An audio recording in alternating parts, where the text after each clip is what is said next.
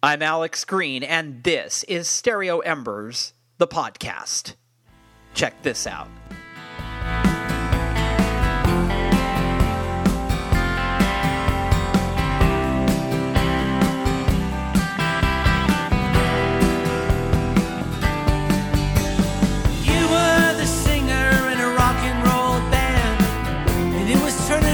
Just like you planned, songs you wrote on everybody's mind, till you went and stepped out over the line. Overnight sensations and one-night stands, flip through billboards, see where you land. Covers of magazines, pretty girls, as you sing your song around the whole wide world. I need you to love me like that. I need you to love me like that. I need you to love me like that. Love me like that. Love me like that. And you should have known better than that. The cost of fame's a very well-known fact. You never quite know what's coming your way. Gone tomorrow, but still here today. If you could turn it back, I know you would. Not ever knowing if you were any good, and make believe you were the real thing. Yeah, you had no voice, but man, you could really sing. I need you to love me like that. I need you to love me like that. I need you to love me like that. Love me like that. Love me like that. You now gotta hustle, you gotta try. A tooth for a tooth and an eye. That is the music of my guest today on the program, Lindy Voppenfjord. Let me tell you a little bit about Lindy Voppenfjord. Neither mine nor other people's prospects seem particularly pleasing just at the moment, and I have fantasies of going to Iceland, never to return. Edward Gorey once wrote that, and not only do I love Edward Gorey, I love that he had that sentiment because I've always had that sentiment too. For years, I've always had this secret mantra: if it all goes wrong, I'm going to Iceland. I'm not sure Iceland would have me. I suppose it would be smart to check in with them first. Why are you here? They might say. Well, things have gone wrong, I might answer, so I thought I'd just drop in. And then they might say something like, well, what do you expect us to do about it? Get back to California, we're busy. My point is, I'm not the only one who has the break glass in case of emergency, now go to Iceland escape plan. But what if you're already in Iceland? Then what? Well, in the case of Lindy Voppenfjord's family, then you go to Canada. At this point, I should add, by the way, that there was no emergency for the Voppenfjord family. They just decided to go to Canada. Born in Winnipeg, Manitoba, to Icelandic folk-singing parents, Lindy and his brother Chris got into the family business early, and they often found themselves on stage playing with their family's folk band, the Hekla Singers. The songs they played were Icelandic, but Lindy and his brother didn't really know the language. Now, traveling across Canada, singing traditional Icelandic songs, and even dressing in traditional Icelandic costumes was pretty cool. But you know what the young Lindy Voppenfjord thought was even cooler? Judas Priest. That's right. As a young teenager growing up in the mid-'80s, Voppenfjord got super into hard rock and punk. In fact, he was so enthralled by the magnetism of those genres, he wanted to do that himself. So, a few years later, he and his brother moved west to Victoria and started the band Northern Junk. Their scruffy, catchy brand of ragged folk pop won them a devoted following, and they had a sizable hit with their song, Russian Winter. After Northern Junk, Voppenfjord put out a string of critically acclaimed solo albums and toured all over the country. In 2006, he moved to Toronto and founded the band Major Maker. They had a huge hit with the song Roller Coaster. The band followed up their debut album with 2 more EPs, and then they called it a day. Voppenfjord moved to Hamilton, and in 2007, he married bassist Sally Penavas, who played in the Sarah Inksetter band. A new husband and a new father, Voppenfjord stormed back with 2013's Young Waverer album and 2016's Frozen in Time followed that. Now, although those are two remarkable albums that displayed Lindy's deft songwriting precision, his new album, You Will Know When It's Right, is his best work yet. Recorded in Iceland, the album is a stirring blend of narrative storytelling and poetic pop. Now, Vappenfjord is a towering 6'8", and the big man has a big heart to match his size. The songs that make up this record are filled with global concern, deep humanity, and enormous grace. It's a rousing, powerful effort. Look, I know it's only April, but you know what? This is one of the best albums of the year. Go get it after you listen to this interview. All right, here's my chat with a man who is a full foot taller than me, but you can't tell when we're behind the mic. All right, enjoy this conversation with me and Lindy Vappenfjord right here on Stereo Embers, the podcast.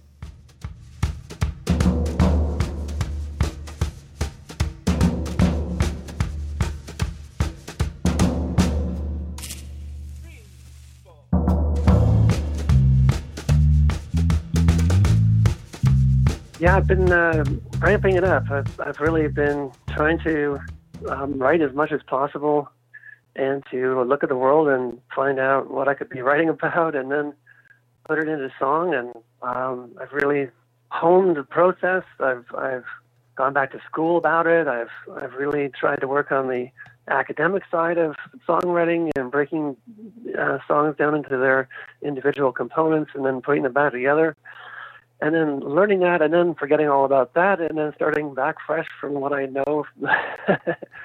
So it's been really kind of a great growth process over the last, especially the last few years. Can you explain a little bit about what you mean about going back to school? Talk a bit about that. So I've worked with a songwriting coach who's like an ambassador to Berklee, and he has taught me a lot about how songs tick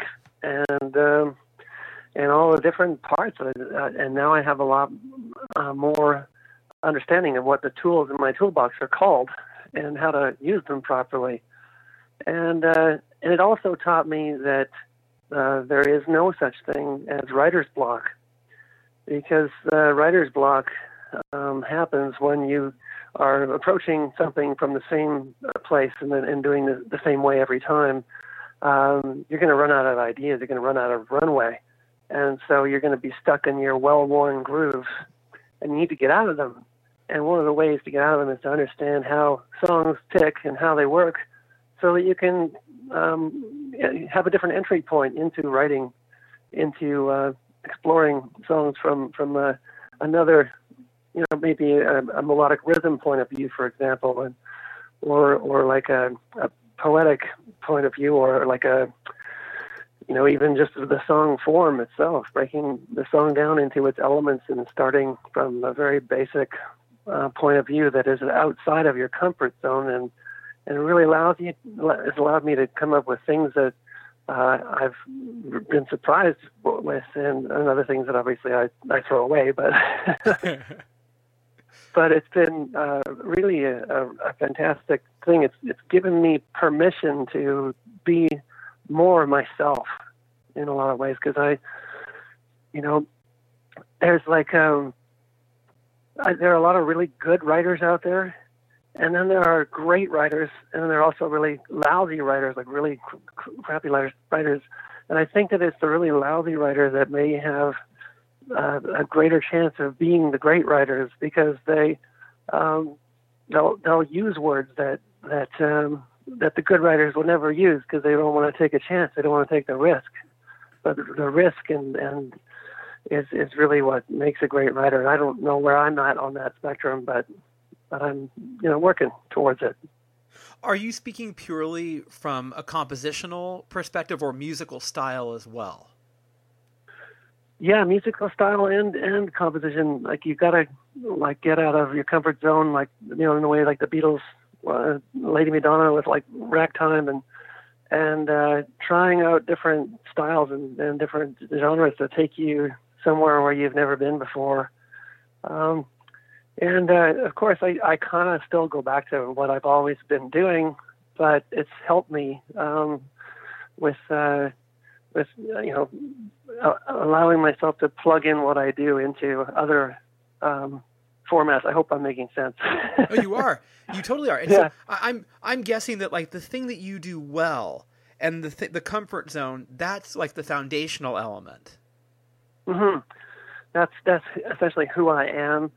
And so once I have been learning all these academic tricks and things like this that are around songwriting, which a lot of young writers are now doing, then I can put my talent into that, and then it gets me a little further than I was getting before. Was there an element of worrying that maybe it was getting too scientific and you wanted to make sure you kept it organic? How did you keep that balance? So I think that what I did was I learned how to do all this stuff, and then I started really like doing all these practice songs, just to like exercises, and then just like with exercises, I built up different muscles in thought and in practice. And then when I went to write a real song that meant something to me, it just was a little bit easier, got me a little further. But sometimes I would keep some of these exercise songs, but ultimately I just learned a lot from that process. Now, you and I are the same age, and I like hearing the fact that you feel that you can always learn something new, because sometimes guys our age tend to get a little rutted, and we tend to and I think that's just something where that just can happen. So I like that you went this direction. Where did the idea originally come from, Lindy, that you decided to do this? Where was the impetus for that? Well, I'd recorded a few records, and then I went to work with my longtime friend and bandmate Todor Kovakov, who's a composer, and I asked him if he would produce my album, and he said yes, but you're going to have to work with a songwriting coach. You need to get better. And so that really hurt my feelings. At the same time, it was exactly what I needed to do, and I've always trusted him. And so he was right, and that's what I did. And of course, it took a long time for the album to be finished because I had to write all the songs and work on them and get better. And ultimately, that led to the Young Waverer album. And then after that album, I decided that I could then take on topics that I would never have thought of that I could take on before. Like writing about Yeonmi Park, the young woman who escaped from North Korea when she was a teenager, and writing songs about her being reunited with her family in South Korea. The whole journey of her travels is just incredible, an incredible story. And so writing about her and writing about a fellow in Ethiopia who was beaten up by the security forces for holding a meeting to encourage entrepreneurialism. And I thought that this guy could use a song, like his students would surround him to protect him from these security forces, and they called him a force of nature. And so I wrote a song for him, and sure enough, he was holding one of his reading seminars, and he sent me a video of him with the song playing in the background, and it was just like, yes, makes me feel so good that I could help him or give him some skip to his step or something. So there are a few other stories like that from that record, and I think nowadays I'm more writing about myself and my life and who I am and what I've gone through and stuff like that. By the way, the sentiment, this guy could use a song, is a really beautiful sentiment. I love that you said that. That's such a thoughtful way of looking at the world. Thank you. Yeah. But when you got that initial note, and now I'm good at taking criticism, Lindy, eventually. So like if my friend said to me, well, you need to get better, I would have gone, well, I don't need to be friends with that guy. And then I would have come around and eventually seen that he was right. So I'm kind of curious to know, was your first reaction, oh, I hate that guy? Or were you able to really see that it was coming from a place where you can get your pride out of the way and see it was constructive? yeah, the initial feeling was like I just sort of dropped through the floor in a way. Right.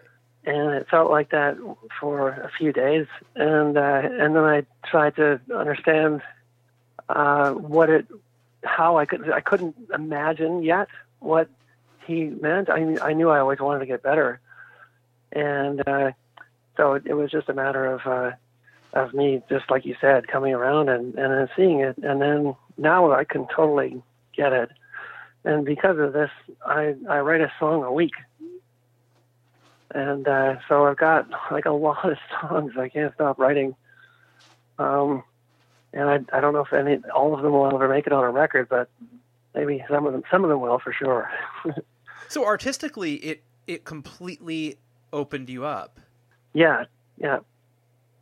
It's allowed me to take on all kinds of topics, and it's allowed me to be myself, and it's sort of allowed me to become one of my favorite songwriters in a way. That's kind of weird, but I just really love writing. And I love, I'm just so proud of where it's going. At the same time, I don't want to make it sound like I'm getting too big for my bridges or anything like that, but no, but I am excited about it, yeah. Well, I mean, the absence of self-loathing is actually very refreshing. Mm-hmm. It can be. I mean, I look at a guy like Elvis Costello, and he's the guy that comes to mind to me with what you're talking about, where he doesn't seem to have made the same record twice, especially in the last 25 years or so. And from a compositional standpoint, his lyrics, you can see them change and the economy shift based on the style that he's employing for that particular record. And that kind of reminds me of what you're talking about. Yeah, I've just been trying to come like think of something new all the time. Think of breaking through to the other side of a new thing. And I mean, it's interesting. Sometimes I look at all the songs I've written, and then more recently, and I think, well, which ones are going to be good enough? Which ones are going to make it on the record? And it looks like I'm maybe writing 2 different records right now. And then other times it's like, with my new record that I'm just putting out now, you will know when it's right. It's that was like a band in Iceland that I was invited to perform with, and they're called Nýdansk, and they're just like the most incredible band. They're like a legend over there. Like everybody grew up singing their songs, and they've been together for 30 years, and they invited me to perform with them in Iceland. And then I did that, and they invited me on stage. They learned my songs. I played them in the middle of their set, and then I learned their songs in Icelandic. And of course, I don't speak Icelandic, but I learned it phonetically. I picked the most pronounceable ones of the songs that they gave me to choose from, and just had a blast playing for like a few thousand people. And then afterwards, the bass player Bjössi and I were drinking, and he said, "You should come back and record. We'll give you the band." And so I booked it right away. I came back. And we played. Working with these guys in the studio is incredible because they have a process. They've been making albums for 30 years, and so working with them in the studio is so easy and just refreshing. And all their parts were done so efficiently and just beautifully, and they play so well together because they've have been playing together for so long. And unfortunately, when I flew to Iceland to record, I had pneumonia, so I couldn't do my vocals there, and took a few months for my voice to come back properly. But it all worked out, and it's a good time. How did the phone call? That must have surprised you. Did that just come out of nowhere? It was like Daniel is also the singer of another band called Gus Gus, and they're like an electronic band. They've been touring for almost as long. Sure. And so I met him in Toronto. He had a layover on his flight, and a friend of mine invited me to go have a beer with him, and so we were just laughing all afternoon, having a great time. And then he brought Nidonsk here to record in Toronto to record an album.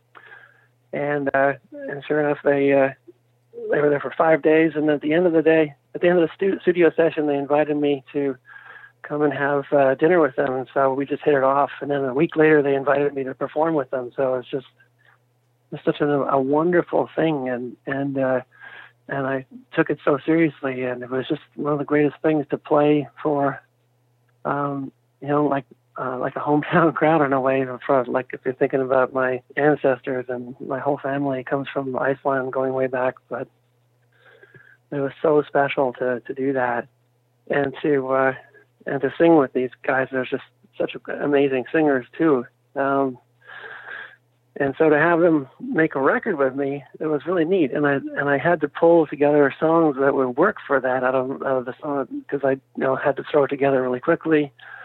And thankfully, I picked 7 songs that really worked together, and that's what we recorded. And then we used one of the live versions of "Lover Sister," the song, and that went on the record too from that show in Iceland. So I'm really proud of it. How was it playing in front of a few thousand people, as you said? Was that nerve-wracking? I hadn't done it in like a couple of 3 years. I did a tour with Whitehorse, and we played some big shows at Massey Hall and different halls across the U.S. and just had a blast with that. But playing for this particular crowd in one of the nicest halls in Europe, and the fact that everyone there was like Icelandic and like hardcore fans of Nidonsk. And for them to invite me the way that they did and put me in the middle of their set, I can't think of a better way to introduce or to welcome another artist that than to do it that way. A lot of times you just go and open for somebody, and that's a really nice thing to do as well. But this particular thing was so much more like a big hug, Yeah. And that's the feeling that I got from that beautiful crowd, and they were just so appreciative, and it was a really special night. You mentioned your family history being predominantly Icelandic, yes? Mm-hmm. And did this experience make you think about, like, I wonder who is in my past, in my sort of my ancestry? Maybe there's someone back there who deserves a song. Have you thought about exploring your ancestry at all?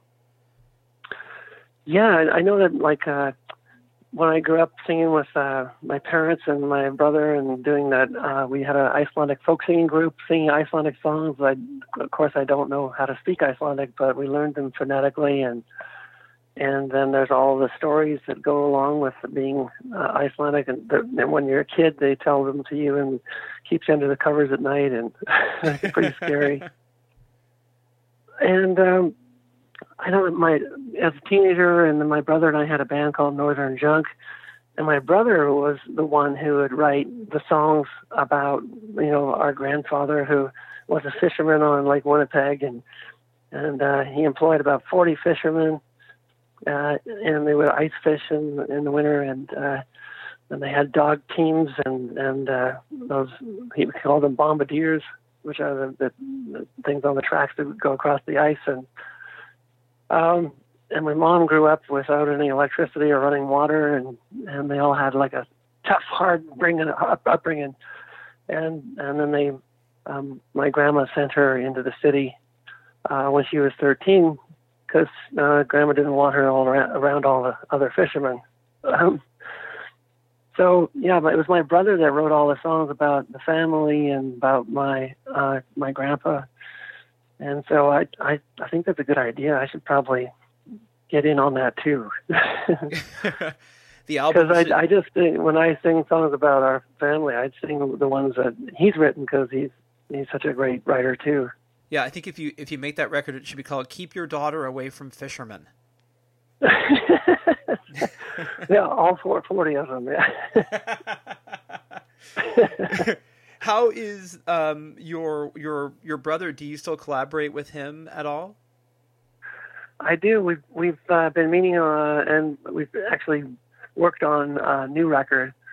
It'd be some of the songs that we never recorded with Northern Junk that were just going to be ready to be recorded on a new record way back then. And now there's all these new ones that he's written, and so I definitely that is on the schedule for whenever we get together next and make that happen.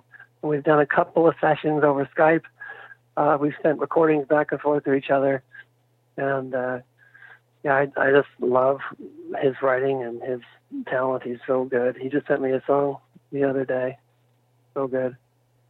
Yeah, I love the generational union of playing with your parents, playing with your brother. I wonder if I think you have a couple of kids. I wonder if when your kids get older, you would play with them. Yeah, there's Joni is 5 and little Gus is 3, and Joni's already been on stage with me twice. Oh wow! Of course, because I've written these songs with them because I was like a stay-at-home dad, and so I would watch them, and then I'd be writing while I was hanging out with them. So Joni learned all the lyrics to my songs, and some of them are the lyrics that's what she thinks that they are, but she sings different kind of words. But then I got her up on stage, and with a little guitar in her hand, and I didn't have a microphone on her the first time, but you could hear her all the way out into the back of the room, kind of thing. It was a huge, loud voice that she had, and she was singing perfectly in tune and really loud, and just so happy to be on stage. So I did it again next time. She had a microphone, and just so cute. So probably we're going to practice. We're going to do more of that. And the other day she asked me if we're going to practice. Can we practice today? And I was like, yes. I guess it's always better if they come to you rather than you say, it's time to practice. Exactly. Because I know that when I was a kid, we were learning those Icelandic songs phonetically. It was my Avi, my grandfather, who had the big sheet of paper with the words spelled out, and then he had like a long pointer stick, and he would wave it around, and we wouldn't get any supper until we finished the whole page. So, yeah. When they come to you, it's better. Yeah, agree. Yeah. When they come to you, it's better for sure. I mean, when you were a teenager, and again, like you and I are the same generation, you must have been listening to stuff that was vastly different from what your grandfather wanted you to play. Oh, totally. Like when I was 10, 11, 12, 13, I was going to, heavy metal concerts. Yeah. Judas Priest, Iron Maiden, Accept, Queensryche, Whitesnake, Kick-Axe, like all these shows. Just loved that music. I still do. And then there was a punk rock phase where, we dress up with all punk and listen to Dead Kennedys, Circle Jerks, Bad Brains, and then No Means No. Just so much great music as a teenager. And of course, my brother was writing. And when I was 16, that's when I picked up the guitar. I was playing drums before that with him. And so I picked up the guitar around 16, and that's when I wrote my first song, like almost right away. And it wasn't very good, but the melody was pretty nice. Are there elements of, take a band like Bad Brains or take Judas Priest, are there elements, just from a purely scientific standpoint, compositionally, are there elements of metal and punk that show up in your work, although not presented in that way? Are there fundamentals that you have utilized or borrow from those kinds of music? I definitely think that they were an influence on me, like Judas Priest especially. I was so into them, and if you listen to how high his singing voice was, and he could really hit the high notes, and I am a high singer too. You can tell, like a tenor, a high tenor. And so he definitely influenced my singing style compositionally. I would definitely think that because I would sing along to it, although I can't reference a specific song or that sort of thing. It for sure is like the moodiness and like from the album, like Sad Wings of Destiny or like one of their earlier records. that really sort of had a profound impact on me, like as emotionally as a writer, as a songwriter. Those melodies, those words, and so I think that for sure. And then I dove into the '60s revivalist movement, and the got so heavy into folk music, and the anthology of American folk music, which was the catalyst for the '60s revivalist folk music movement. And I got to learn all those songs, and it's been a real great journey.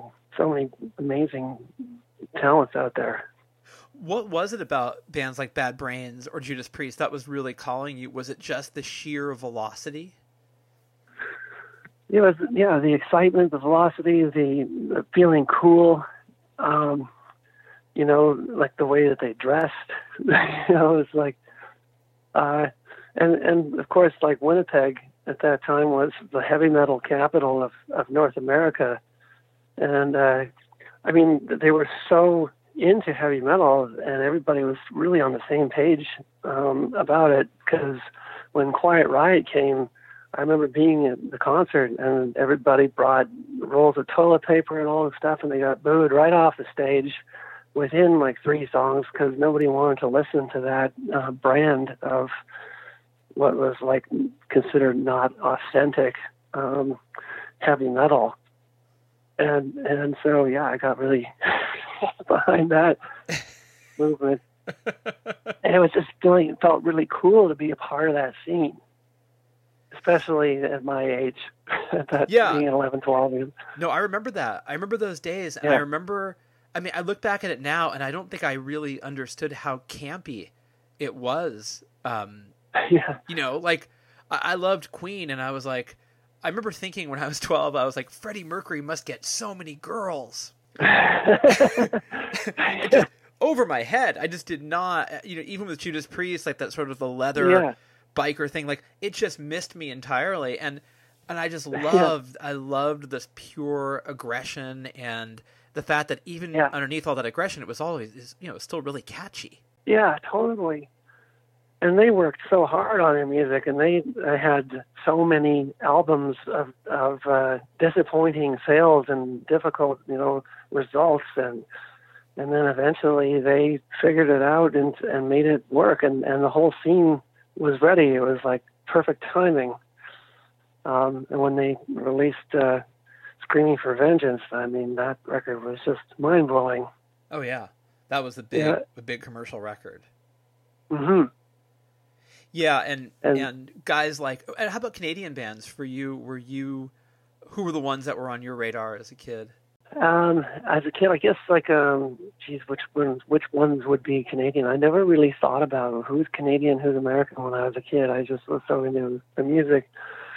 But there were like some good, like Hickaxe was Canadian, weren't they? I think so. And I really got into that band. Anvil. Anvil, yes. Right. They were. For us, it was Loverboy. Loverboy was a big one for us over here. Oh yeah, definitely. That's a who could deny it? those nobody can deny those hooks. No, and also you can't deny a guy wearing a red headband. That's a gutsy move. I couldn't do that. It's true. That's the risk we're talking about. Well, just take your time. You will know when it's right. It'll all come around again. I'll be on the other side. I hope you get to take your turn, that you soon meet your match.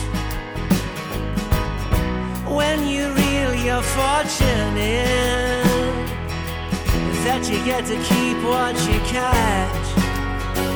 But it's love, love, love that you want, and it's love that you get for free. And it's love, love, love that you have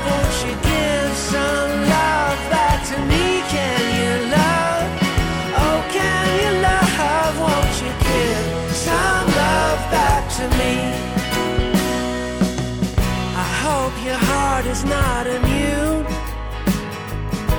to perilous, beautiful skies. I hope your strings stay in tune, sweet love, when you step into the light. And when you make up your mind, you will see me again. When it feels like it's time, we can be more than friends.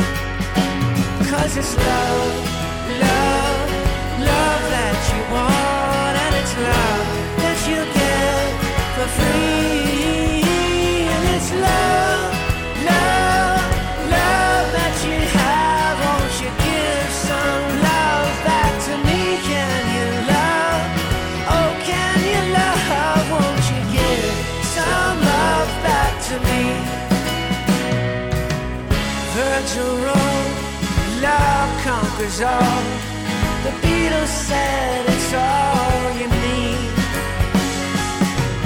As the branches reach higher to the sky, well, it all started out with a seed, yeah. But it's love, love, love that you want, and it's love that you get for free. And it's love, love, love that you have. Won't you give some love back to me? Can you love? Oh, can you love? Won't you give some love back to me? You know, one of the things that I've noticed in your work, in your later work especially, is you remind me a lot of Ray Davies in the sense the storytelling element of the narratives that Ray Davies was doing. I don't know if you were a fan of the Kinks at all, but that it really brought his work to mind, listening to your stuff. Yeah, I love the Kinks. I never really totally got into them the way that I have with other bands, and but I have revisited their music even recently, and like definitely one of the most important groups ever. And holy smokes, yeah, I don't know what to say about that. I'm not like a huge Ray Davies expert or anything like that, but I'll take what you just said. I'm going to think about that and look it up. Well, when you are telling stories in your songs, when you're writing songs and they're not about you, do you feel that even when you're telling a story about somebody who is imprisoned, falsely imprisoned, or someone who's struggling in a certain area, basically someone who's not you, do you still feel that it's about you, even though you're writing about somebody else? It's a fine line to ride, and it's a matter, like I had to try to put myself in like that one of James Tooley, who was falsely imprisoned while he was filming a documentary on these low-cost private schools in the slums in India, and he was picked up and arrested on some false charges because he refused to pay a bribe. And so he actually had a prison diary that he kept. He would write in the margins of this book on Gandhi that he snuck in to the prison, and he borrowed a pen from one of the guards. And he wrote down his thing, and so I met him. I saw him talk in New York about all the slums that he's traveled to around the world to find these schools popping up in each one of them. Just an amazing thing that he's found. And so trying to put myself in his shoes was a lot easier once he sent me his prison diary that I found out he had, and I'm like, oh my God, you send me that. I bugged him for a long time, and then he finally, I think he had to transcribe it from the book that he and so yeah, when he sent me that, then I could put myself in his shoes because I was reading it from his point of view, and so I was just trying to tell the story accurately and kind of keep myself out of it, but also, it's not like a thing where you can tell a story literally the same way, because with songwriting you have to move things around and things have to take a different shape, and rhymes have to work, and there are rules, and so when you have to change a few of the words around, and the story still has to come out. So those are the parts where I put myself into it, just in making it work and putting it into a song. You seem like you're a real citizen of the world, and are you always paying attention to what's happening in the news? Are you one of those guys? I come in and out of it. Sometimes I'm really into what's like current events. Most of the time, I keep up. I know there are a lot of writers who are obsessed and totally into like everything that's going on in the United States, like political system right now. I've dropped out of that a bit because it's just a little bit too repetitive, too much of the same. But as far as I'm sort of connected to an organization that keeps me informed as to how things are advancing or not in other parts of the world for freedom, for advancing liberty, and there are people who are like Yami Park and like this fellow from Ethiopia, and I'm learning about some other people in Venezuela who are fighting a good fight against the regimes that they're under which they're oppressed. So I love telling those stories. It's the same time telling a story about people who are oppressed. Eventually, unless you think of a new way of doing it, strangely, it's a common sort of theme, and you end up writing the same kinds of things because, first of all, it's hard to imagine what that's really like, and then it's hard to put it together in a way that each one is a different sort of separate song because you're talking about a similar struggle in a way. And also the idea that you don't want to come across as too didactic or preachy. You just want to tell the story and give it a voice. And so that's also a fine line, I imagine, as well. Oh, yeah. Yeah, the ones that are preachy, I found I had to throw them away. Like the one for the Ethiopian fellow, I wrote 2 songs for him, and then I threw both of them away. And then I was like, you know what? I'm just going to look up because the student said he was a force of nature, and I know that line in of itself is a little bit cliche, but I backed it up with the nature found in his home country, and sort of compared him to these forces of nature, like as an unstoppable force for freedom in that country where there's so much corruption. What are the things in the contemporary world that you're most passionate about? Human rights seems to be a huge source of interest. Yeah, definitely. I think that Canada is like a country that has such amazing freedoms, and it's wonderful that we can even take them for granted. That's like a sign that things are going really well for us.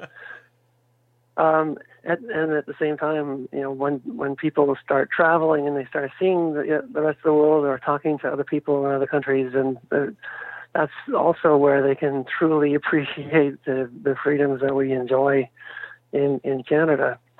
And so I'm always interested in the advancement of human rights, and most of these situations are huge power struggles and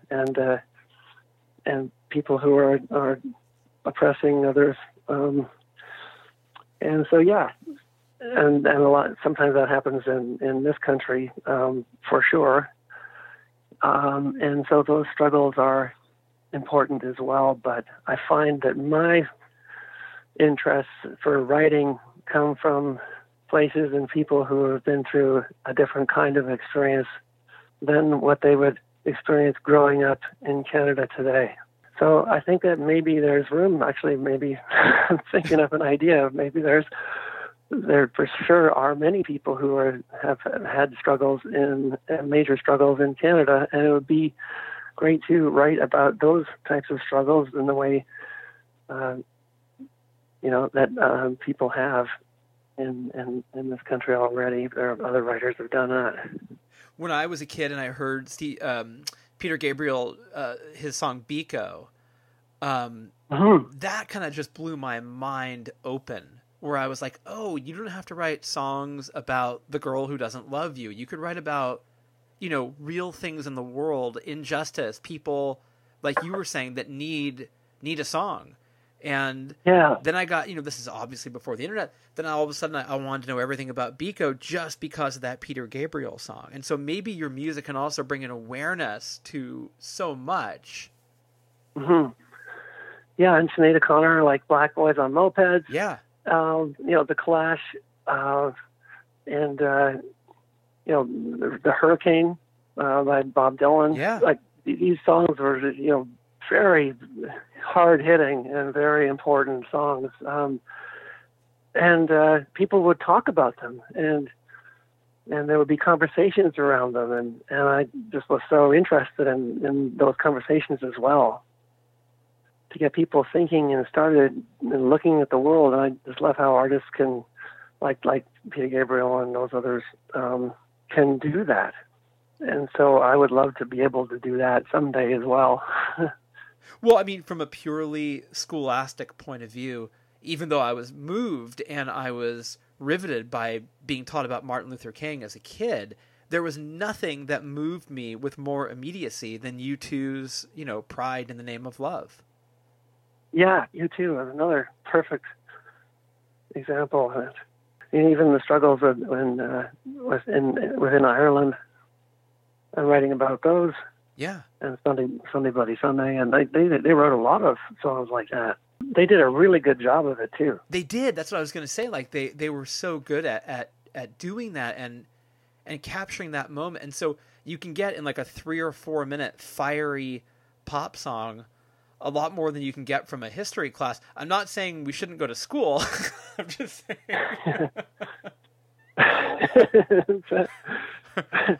There are many schools of Yeah, I mean, like the songwriting school, I mean, it definitely, even what you were saying with the Dead Kennedys, and the Dead Kennedys, again, the immediacy, and they were talking a lot about, political stuff. Oh, yeah. Yeah. So hard-hitting, and I remember going to see Jello Biafra speak, and his talking tours were, like, so entertaining, and also really, like, getting people to be aware of what's going on around them. And so I've dabbled with that, and I don't know if I'm like I've written some songs like that. I want to write more about it, and I've tried to write some more songs recently about what's been going on in the U.S. I wrote one called Dreamland, and so I'm working on some of that stuff as well. I mean, in answer to that, we don't know what the hell's going on here in the U.S. we're very concerned, Lindy. Yeah. I was at the same time, like, Canadians and Americans are such wonderful friends, and we need each other so much, and we're very, very similar in so many ways.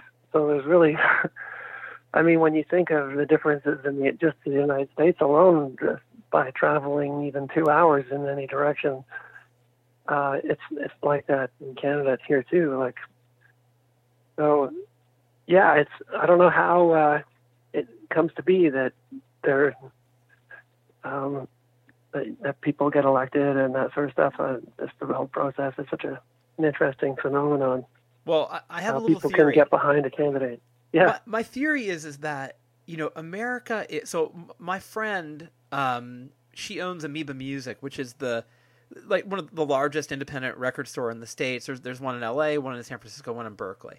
But she's Canadian. And she was telling me that growing up, she was from Edmonton, and she would see Wayne Gretzky after a hockey game where he would, score 3 goals and carry the team to victory. And he was arguably the biggest celebrity in Canada, and even the U.S. He would just be sitting at the bar by himself sometimes, or just talking to a guy, and nobody would bother him. I mean, nobody would come up to him and have him sign anything. They would, there's Wayne Gretzky. And in the U.S. we have a real cult of celebrity, and I think that part of what happened with this guy getting elected is I think it was all based on celebrity and people sort of putting a lot of stock in celebrities more than any other kind of person. Does that make sense? Yeah, and I think that also, like the founding fathers, never intended for the presidency to have the cult of the presidency that it has now. It was supposed to be like the final sober voice. Right. And just how that cult of the presidency has continued to explode into this huge thing that is like represents the entire country. So on the international stage, it was never supposed to necessarily be that way. It's turned into that, and yeah, so there's a celebrity factor for sure, and so yeah, that's what people will get behind, I guess, right? Yeah, this will make you laugh. About a week ago, I was in San Francisco, and I was having a cup of coffee, and I was talking to this guy, and he was 25, and he was telling me how upset he was with what's going on in the U.S. I said, "So what are you going to do?" He goes, "I'm moving to Iceland, bro." Yeah. Yeah, I think that's a good idea for anyone, for any reason. Yeah. I mean, it's so become, I don't know how it was, but I know that it is the leader in terms of countries that are progressive and environmentally, wise and aware. Iceland really has become the sort of beacon. And so there's this kind of the hipster idea of we're all going to escape to Iceland might crowd the place. But I mean, like Iceland's a country where women run the show mostly, and it's been that way for a long time. But it took a long time for them to get to that point. But they had a bit of an earlier start, maybe than most other places in the world, with the strikes where the women would strike, and they sure made their presence known, and they've been the driving force for so much of the wonderful, the progressive things that you're talking about in Iceland. Have you ever thought about moving there for a little while with your family? Yeah, there was talk about that. Just for like a year even, it would be really, really great to live there and to have the kids speak Icelandic and all that stuff. But like for me, when I was growing up, I never learned Icelandic because it's like a secret language. There are so few people, when you look at all the languages that are spoken, that speak Icelandic. So, like Icelanders cannot really be understood by even Swedes or Norwegians or Danes. It's really like a very old Norse type language, the language of Beowulf, and so in Canada at that time it was the time for integration, like getting completely immersed in whatever was happening, because there was othering of people, othering of immigrants, and the Icelanders felt that in Winnipeg when they first arrived there, with signs in the stores that said Icelanders, like ghoulies, need not apply. So there's always been that sort of, I don't know where I was going with that, but well, I didn't know that. I didn't know that there was a backlash. Yeah, there was. I think with a lot of different groups of people, there was a lot of fear. I mean, so yeah, it's an interesting thing with the hockey team, like the Winnipeg Falcons. That's back in the 1920s. We want to go back to this before the 1920s, like in the teens there, before the First World War. There was this hockey team, and they couldn't play any of the other like regular in the bigger league in Winnipeg or the provincial league. They would not be allowed because they were all Icelanders. They were all outcasts in a way. And then the First World War happened, and they came back, and most of them came back. And then they were all photographed in their soldiers' uniforms. And then they were accepted, and that allowed them to compete, where they handily beat the Winnipeg team. And then they went provincial. They beat the provincial team. Then they beat the Western team. And then they traveled across on the train to Montreal, and they won the Allen Cup. And from there, that meant that they could finally go to compete at the Olympics, which is the first Olympics to have hockey. And so they went over there with their sticks that they had carved from the trees, and they won gold for Canada. And every one of the team members was an Icelander except for one. Was a Ukrainian. So, I mean, yeah. I didn't realize that with the sign saying, Icelanders need not apply. I didn't realize there was such an influx that would even be something that was worrying people. Yeah, I didn't know that until it was uncovered by Ryan Aford at the University of Winnipeg, who looked into this, and so that was found. I'm not sure if that's been known all along, but I only learned about that in the last few years. It's really interesting because I know that Canada has such a large group of immigrants from all over. I mean, from the Ukraine, from from Iceland, from everywhere, and it's interesting to hear that piece of information. Yeah, I think it was the old sort of the WASPs, like the British stronghold, that the Dominion of Canada, and the ones that burned down the White House back in the 1800s, 1837. Anyway, that old guard, is still trying to hold on to the power of, and there was a lot of corruption then too. But thankfully, there was 1,000 years of British law and British common law that allowed Canada to develop the kind of society that we have today and the rule of law that we have today. Tell me, what is next for you? The plan is to put the record out and play some shows, and to get over to Iceland and play over there. It's on the radio. It has been on the radio in Iceland for a few weeks now, and it's playing a lot. And I'm really excited about that. And we're starting to get traction on radio here. So I've got a team that's working this record and looking at some festivals this summer.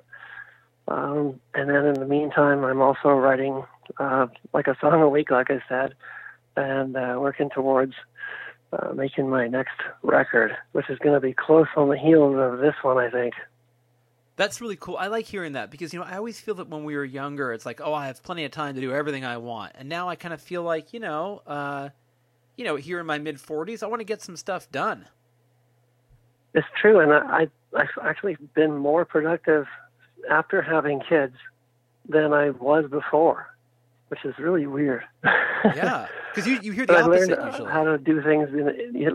I guess you learn how to do things in installments because there's always interruptions and always stuff you got to do and lack of sleep and so. Well, is it that kind of moment where you're like, oh, the kids are asleep, I'm going to see if I can grab 20 minutes and get a song done? Usually it's multitasking and doing it in installments. I think if they're sleeping in the morning or during the day, then for sure. And now they're starting to get a little older. They drop their naps, but they're in school now, so there's more time. And is there a chance that you will come to the U.S., or is that not on the books right now? There's definitely a chance, and I know I'm coming down to Indianapolis next month to work on a project at the American Songbook, to look through all the songs in that archive, huge amount of songs and a huge amount of material, and we're going to be talking about how freedom and liberty play into the music and what messages and where did they start in songwriting in the American Songbook. And I'll tell you more about that another time, I guess, because I'm just starting to get into all that right now. I'd love to hear more about that. Thing. Yeah. That means you get to come back on the show, because I want to hear all about that. Yeah, I can't wait to learn all about it myself. It's going to be quite a thing to learn. It's going to be a huge mountain of material to go through, and I just got a lot of the reading material now, and so I'm super excited about that. It's interesting. It reminds me of how Billy Bragg sort of got into the Woody Guthrie stuff. That sort of going through this body of work and trying to sort of figure it out. Yeah, totally. And Woody Guthrie, what a great writer! Oh my God. I know, and I got to him late. I discovered him way after Quiet Riot. Me too. Yeah, but we could, when we get together, it'll be we'll go through the timelines. I bet you that there's a lot of similarities.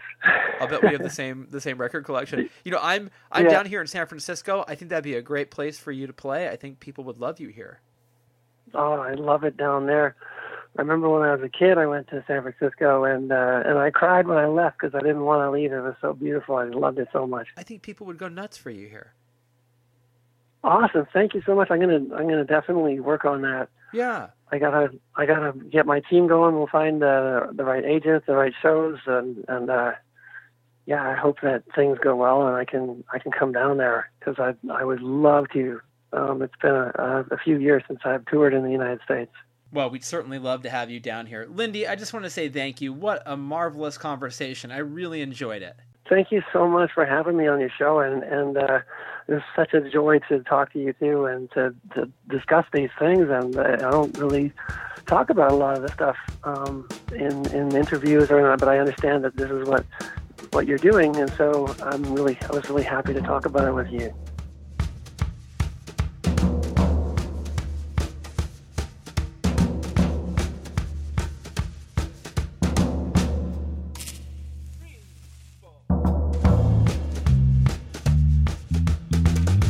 Lindy Voppenfjord, ladies and gentlemen, what a nice guy. Go get his new album. Go to his website and buy it there. I know that his last name sounds confusing to spell. He has thought about that, and he's not going to make it hard for you. Just go to lindymusic.com, and everything you need to know about Lindy Voppenfjord will be found there. That's Lindy with a Y and music with a U. Okay? All right. My name is Alex Green. My website's super easy to access. AlexGreenOnline.com will do the trick. Now, if you tend towards social media like 99% of this world's population, then follow me on Twitter, for God's sakes, @EmbersEditor, and follow me on Instagram @EmbersPodcast. You can always email me, editor@StereoEmbersMagazine.com. Maybe there's someone you want me to get on the program, or maybe there's someone you want me to bring back. Drop me a line, put your request in, and I'll do what I can. Okay? By the way, you can also use the email just to say hello. You don't have to have a request at all. You can just say, hey, I was thinking about you. Aw. I would appreciate that. Who wouldn't appreciate that? You know what else I'd appreciate? If you would go to iTunes and subscribe to Stereo Embers, the podcast. Maybe leave us a rating. If you have a couple stars kicking around, maybe throw us a few. I don't want to get too specific, but how about 5? Would 5 of them work? We'd like that. All right, that's the show. Let's close things off with a new song from Lindy Voppenfjord. This is the first single from his album. It's called Love Me Like That. Enjoy it, and I will see you next week for another episode of Stereo Embers, the podcast, only right here on Bombshell Radio.